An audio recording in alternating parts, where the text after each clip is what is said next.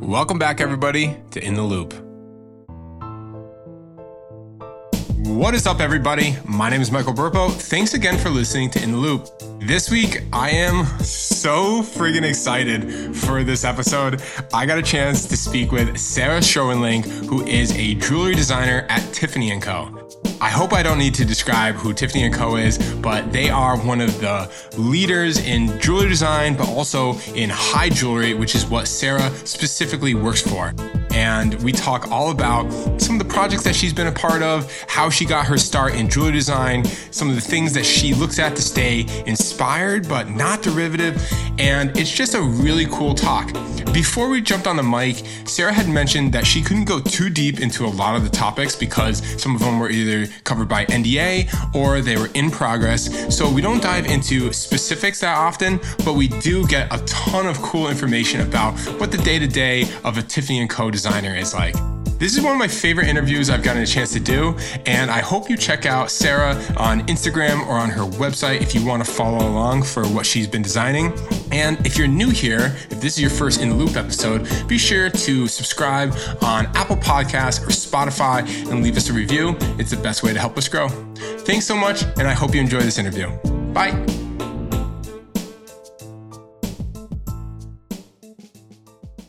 This episode is brought to you by Punchmark, the jewelry industry's favorite website platform and digital growth agency. Our mission reaches way beyond technology. With decades of experience and long-lasting industry relationships, Punchmark enables jewelry businesses to flourish in any marketplace. We consider our clients our friends, as many of them have been friends way before becoming clients. Punchmark's own success comes from the fact that we have a much deeper need and obligation to help our friends succeed. Whether you're looking for better e-commerce performance, business growth, or campaigns that drive traffic and sales, Punchmark's website and marketing services were made just for you. It's never too late to transform your business and stitch together your digital and physical worlds in a way that achieves tremendous growth and results. Schedule a guided demo today at punchmark.com/go. And now, back to the show.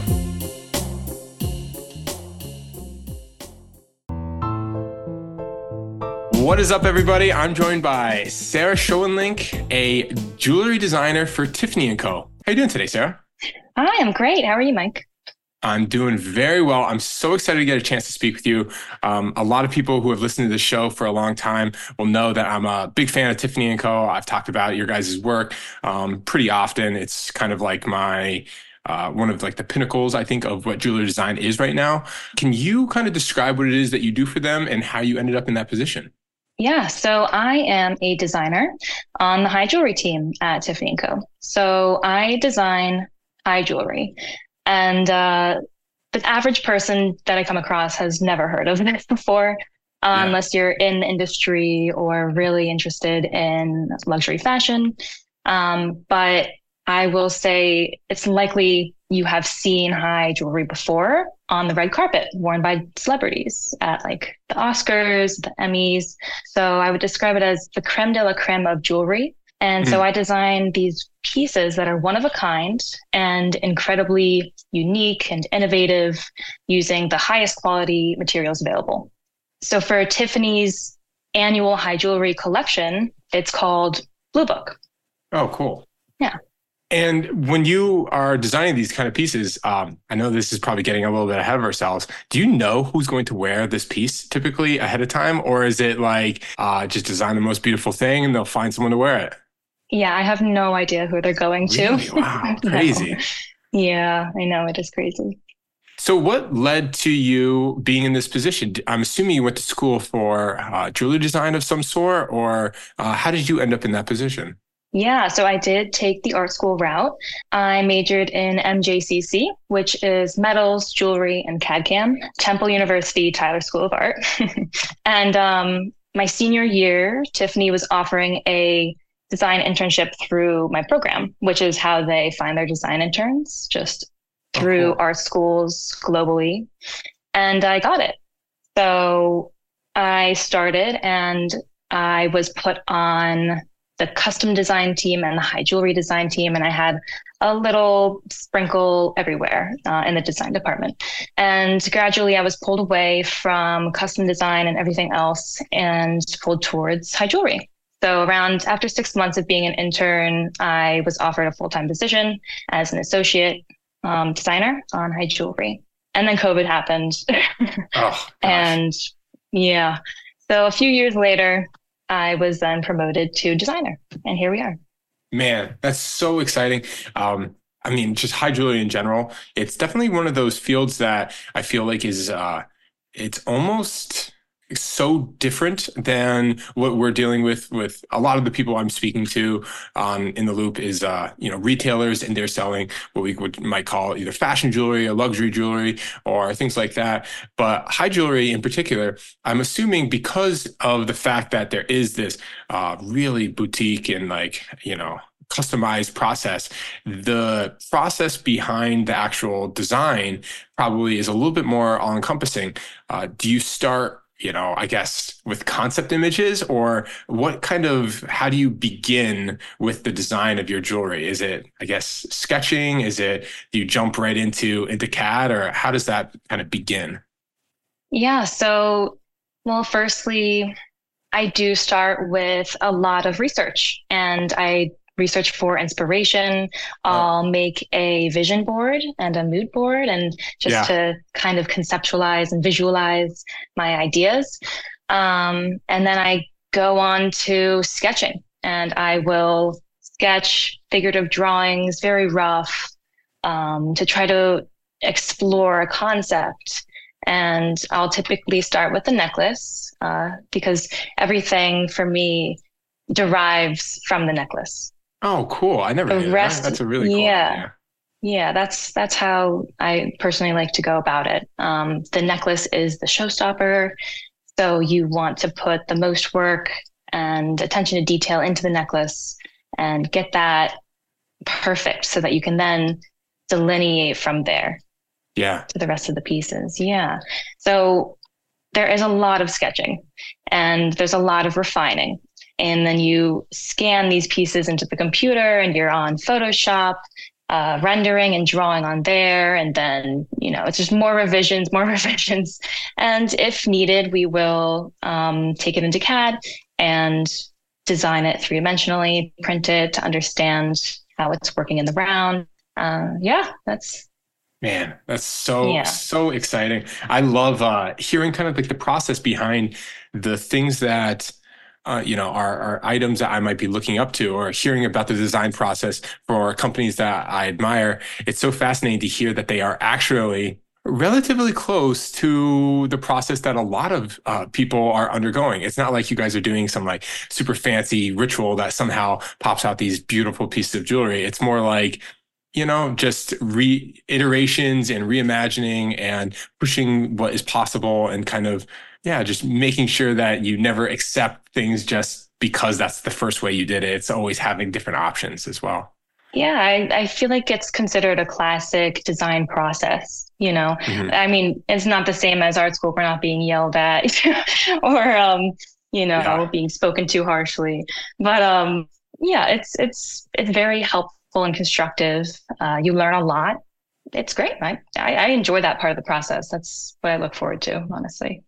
Yeah. I also wonder, how long is like a timeline for you? Because you do hear a lot of the times with a lot of these, either more luxury goods or just like bigger brands. A lot of the times, for example, I know that Nike is designing, they're designing, I believe, 5 seasons out. So that's a year and a quarter away from where we currently are. And that's when they start actually, projecting what is going to be the next season.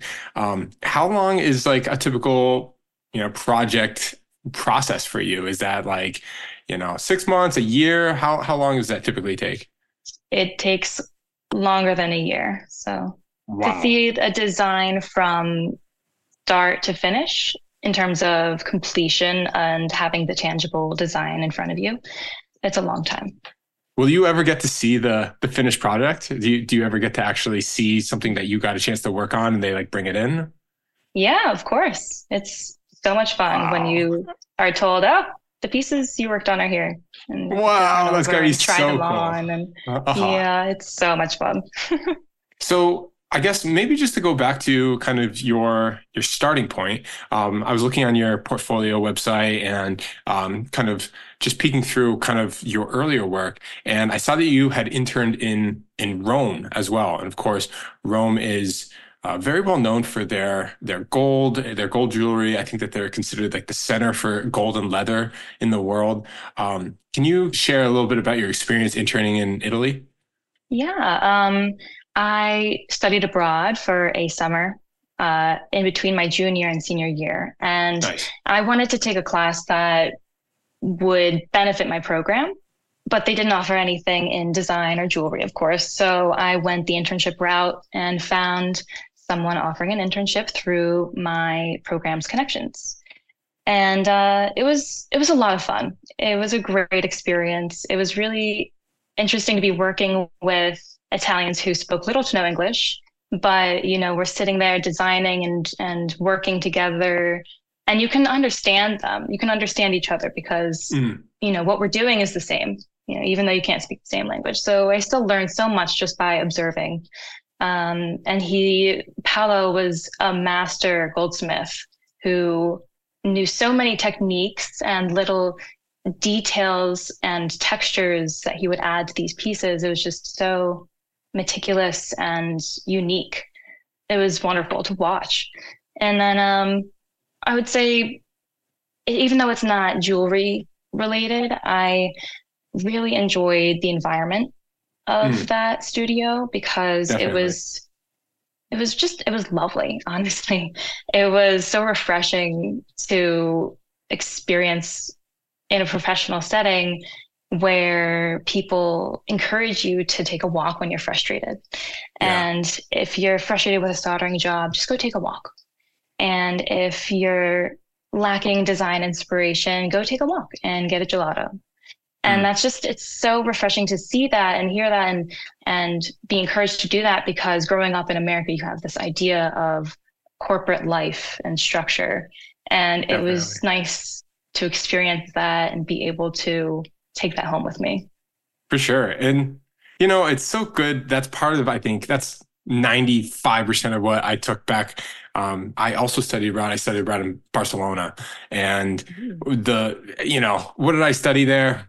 I don't remember. But what I do remember is, yeah, like the pieces of culture that I took back, Mm-hmm. like, hey, it's okay. Like, it's not wasted time to spend an entire afternoon at a cafe drinking coffee and whatever, sketching or drinking wine Mm-hmm. and talking with Mm-hmm. your friends. It's not wasted time. It's actually, doing something for you. And I think that that's kind of like one of those things sometimes I feel like we overlook yeah, like at least in major cities. I mean, Tiffany& Co. is based out of New York City. So I can only imagine it's probably quite different than the environment that you're living in Italy as well. It is different, but it also has its perks at the same time. You're Absolutely. surrounded by these creative, bubbly, sparkly people who are Mm, brilliant and so gifted and talented. So it's just such a joy to be in this environment too. I will say they are very different, of course, definitely. but they're But special in their own ways. Yeah. got the best bagels in the world there, though. So you guys got True. something Very right. true. Hmm. All right, everybody, we're going to take a quick break and hear a word from our sponsor. Yeehaw! Just kidding. That's so silly. Punchmark is going to be at the IGO Dallas conference from March 10th until March 12th. And if you haven't yet already, make sure you make an appointment and stop by and hear the latest and greatest about the Punchmark platform. We've also got new digital marketing options for stores of any size, and we're really excited to show them to you. Make sure you stop by and also mention that you love In the Loop. It really makes me look good. And you can do that. Just go to punchmark.com/appointments or punchmark.com, and in the top right, book my appointment. You'll see it very easy. Hopefully see you guys out there, and back to the show.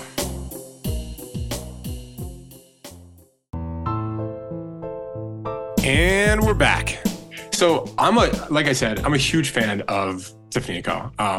I follow your guys' releases quite a bit. I'm also, I had mentioned this before when we had first met, that I am a huge fan of esports, and Tiffany & Co. is actually rather, I guess, integrated into that right now. Recently, they redesigned what's called the Summoners Cup. It's kind of like the big trophy. It's sort of like the Stanley Cup for NHL, but it's the major trophy for the number one esport right now, which is League of Legends. And it's I guess an eternity trophy. So they engrave the names of each winner each year, and they kind of add on to it every single time. And that was created by your guys' group as well. They also did something for my favorite team, 100 Thieves. They made these rings. I guess I was wondering, I know what it's kind of like in working for a super big company, and there might be things that you never were involved in. But do you follow projects that are released by Tiffany that you weren't involved in, or is it kind of like heads down, hard at work, just focus on your own projects as well? Yeah, no, I do know what you're speaking of. I have seen that trophy. I didn't maybe fully realize what it was, but I Yeah. have seen it now that you describe it. Oh, cool. Yeah, but we do get, of course, updates about Tiffany, like what's happening, the Mm, newest release and special project we've been working on with whoever. So we do stay in the know typically, but it's not like I'm going out to search what is happening at Tiffany necessarily. yeah. And I guess Yeah. related, it's one of those things. What you're doing is just so innovative, and it's almost like it's coming from something larger than jewelry design. It's more of like it's almost like experiential design, it seems like, with what you're making. I guess with that, it sometimes can be difficult to keep yourself inspired, but also not inspired by anything else you've seen. So Mhm. how do you balance, for example, staying abreast of the latest in, high jewelry design, but also making it so that your work isn't, you know, derivative or anything like that? hmm Well, it is definitely helpful working with the people I work with because they are also doing the same thing and staying abreast of Mm, trends, and they have experience working at these other high jewelry companies. So we will talk about what's happening yeah. and to be aware of what is being done, what isn't being done. And so we can be aware in that sense, but I don't outwardly look at other high jewelry that's being done for inspiration, for direct inspiration for my pieces, for sure. I like to look at pieces, of course. They're Hmm. beautiful, impressive. I want to see what Boucheron and Cartier are up to. Yeah. But I don't try to do that too often. Yeah, I guess it's kind of one of those things we do website design, and a lot of the times we are always looking, but it's also sometimes if you look too much, it's kind of like it jumps off the screen and into your pocket. And I feel like it makes it almost too, that becomes your reference source instead of like the other material that you've been looking at. So I definitely can kind Definitely. of sympathize with that. It's tough because at the same time, I am a fan first of, Mhm. website design, UX, and I do want to stay abreast of things, but at the same time, I don't want my designs to look exactly like something that already exists. Yeah, definitely. If you see something too much, your brain just keeps going back to that design or motif or silhouette. And so I try to break free of that and look at, sculptural art is a great one. Hmm. And nature, of course. I always go back to nature. Of course, both of those things are very broad, but you find specific areas within those to really gain a lot of inspiration. Yeah, I guess that ties into the next topic I was hoping to speak with you about. So before we had jumped on, I was really interested in hearing about like any of the projects that you had been perhaps involved with. You had mentioned that you couldn't get too deep into a lot of your, what you had been working on, but is it possible that you could kind of give us a kind of like an overview on any of the projects that you've been a part of at Tiffany? Yeah, sure. So the most recent collection that I worked on was released in 2023, the 2023 Blue Book called Aquarium. So I worked under the direction of my Chief Artistic Officer, Natalie Verde, and the collection I worked on was called Sea Anemone. So I had so much fun with this because I specialize in making things as complicated as possible, Of naturally. course, of course. And all of the spikes on these pieces undulate and move. They're all kinetic. So as you move, the piece moves. And I had so much fun designing the layers and layers of details behind this piece with, of course, my team. And then to see it come to life and be on the red carpet and stuff, it was just so thrilling. Wow, that's so cool. So, full disclosure to break the fourth wall, I'm looking at it right now. I just pulled it up, and these are exactly what you just described, extremely complicated and very beautiful, though. Man, this is it's incredible though. I can definitely see what you mean though about taking inspiration from nature. And I feel like nature's always changing and there's always more to see. So I guess that maybe is the best place to pull inspiration from. These are absolutely fantastic. I highly recommend anybody go and check out the Tiffany & Co. Blue Book 2023. It's definitely worth your time. It is. There are some amazing pieces in there. And any of the rest of the blue books in the past, also highly recommend. So I'm just looking at it. There appears to be, man, probably 15 different pieces, at least the ones that I'm looking at right now. Is this one of those kind of situations where you might start out by, designing 50 pieces and then you cut it all the way down to 20 and then only 15 make the final cut? Or are you starting with a core of 5, developing it all the way, and then kind of iterating on top of that? Of course, pieces can always get cut, but it's part of the design process to try different directions and different aesthetics, different silhouettes. So we will try everything we can and go from there. But we don't necessarily design all of these pieces and then wait for them to get cut, because that would be a lot of effort. Yeah, this Pisces brooch is just insane. So sick. For the people really listening, beautiful. this is like it's it's like a full-on fish. It's so amazing. It looks like it's like a real fish made out of gems and metal. Oh, it's so incredible. It's so much fun. So when I was speaking with you, when I was hoping to get a chance to sit down with you, one of the people I had in mind were this group of jewelers that are on one of the Facebook groups I'm a part of, these young jewelers helping young jewelers. And a lot of the people that are on there are these jewelry designers or just designers in general that are just starting out. And they're always asking like, oh, should I be practicing this technique or this type of software to get better at design? And I guess, do you have any advice for young jewelry designers just starting out? Is there a kind of a practice that is the best way to kind of push yourself ahead? Or what advice would you give to those people that are listening? Yeah, I would say for sure, practice your drawing. Practice technical drawings, practice drawing one-to-one scale, and from multiple views. If it's a ring or so, I think that that's one area that I specifically lacked in when I started my job. And it can take you so much further if you know how to draw and put your ideas on paper. And if you can also have the opportunity somehow to learn Rhino, the 3D design software, that is so incredibly helpful. I know there are other 3D design softwares out there for jewelry, but Rhino I know is it has a lot more freedom in it in terms of being organic and not, specifically ring based, or, it doesn't have set prongs or anything. It's just what you make with it. So if you have the opportunity to practice Rhino, learn that, that's amazing.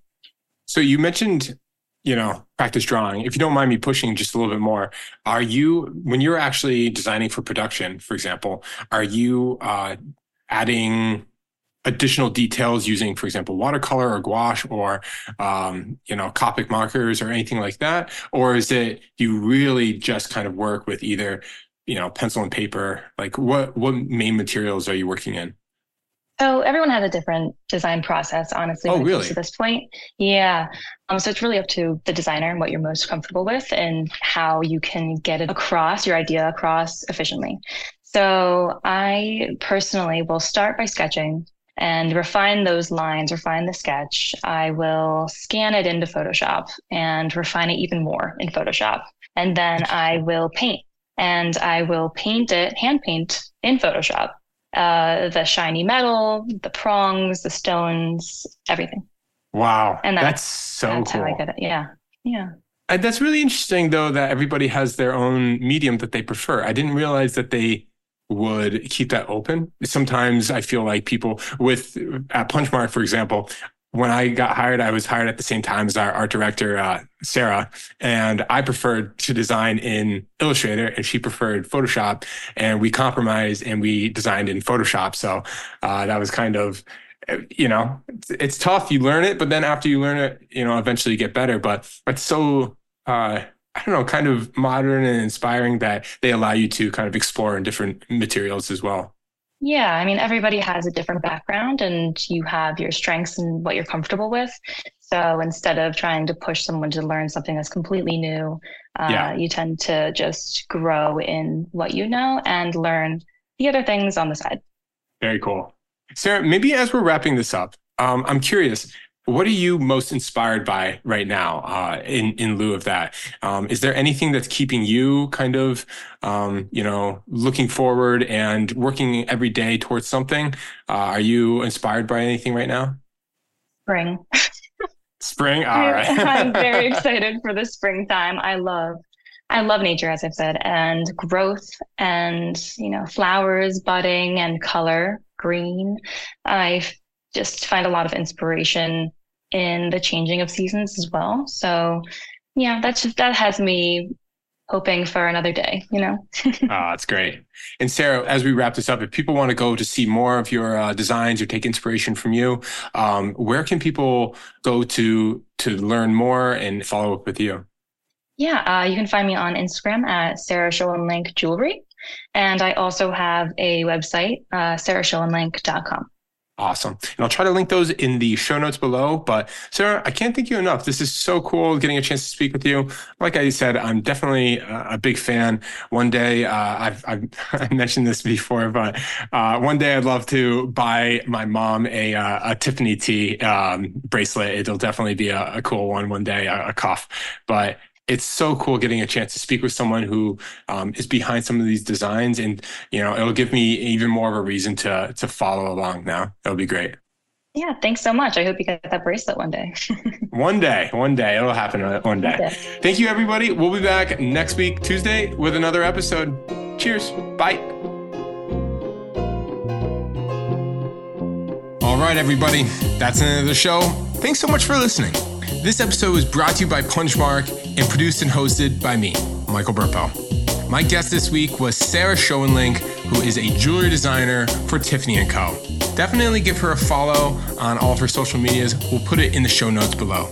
This episode was edited by Paul Suarez with music by Ross Cockrum. Don't forget to rate the podcast on Spotify and Apple Podcasts, and leave us feedback on punchmark.com/loop, and you can learn more about the podcast there.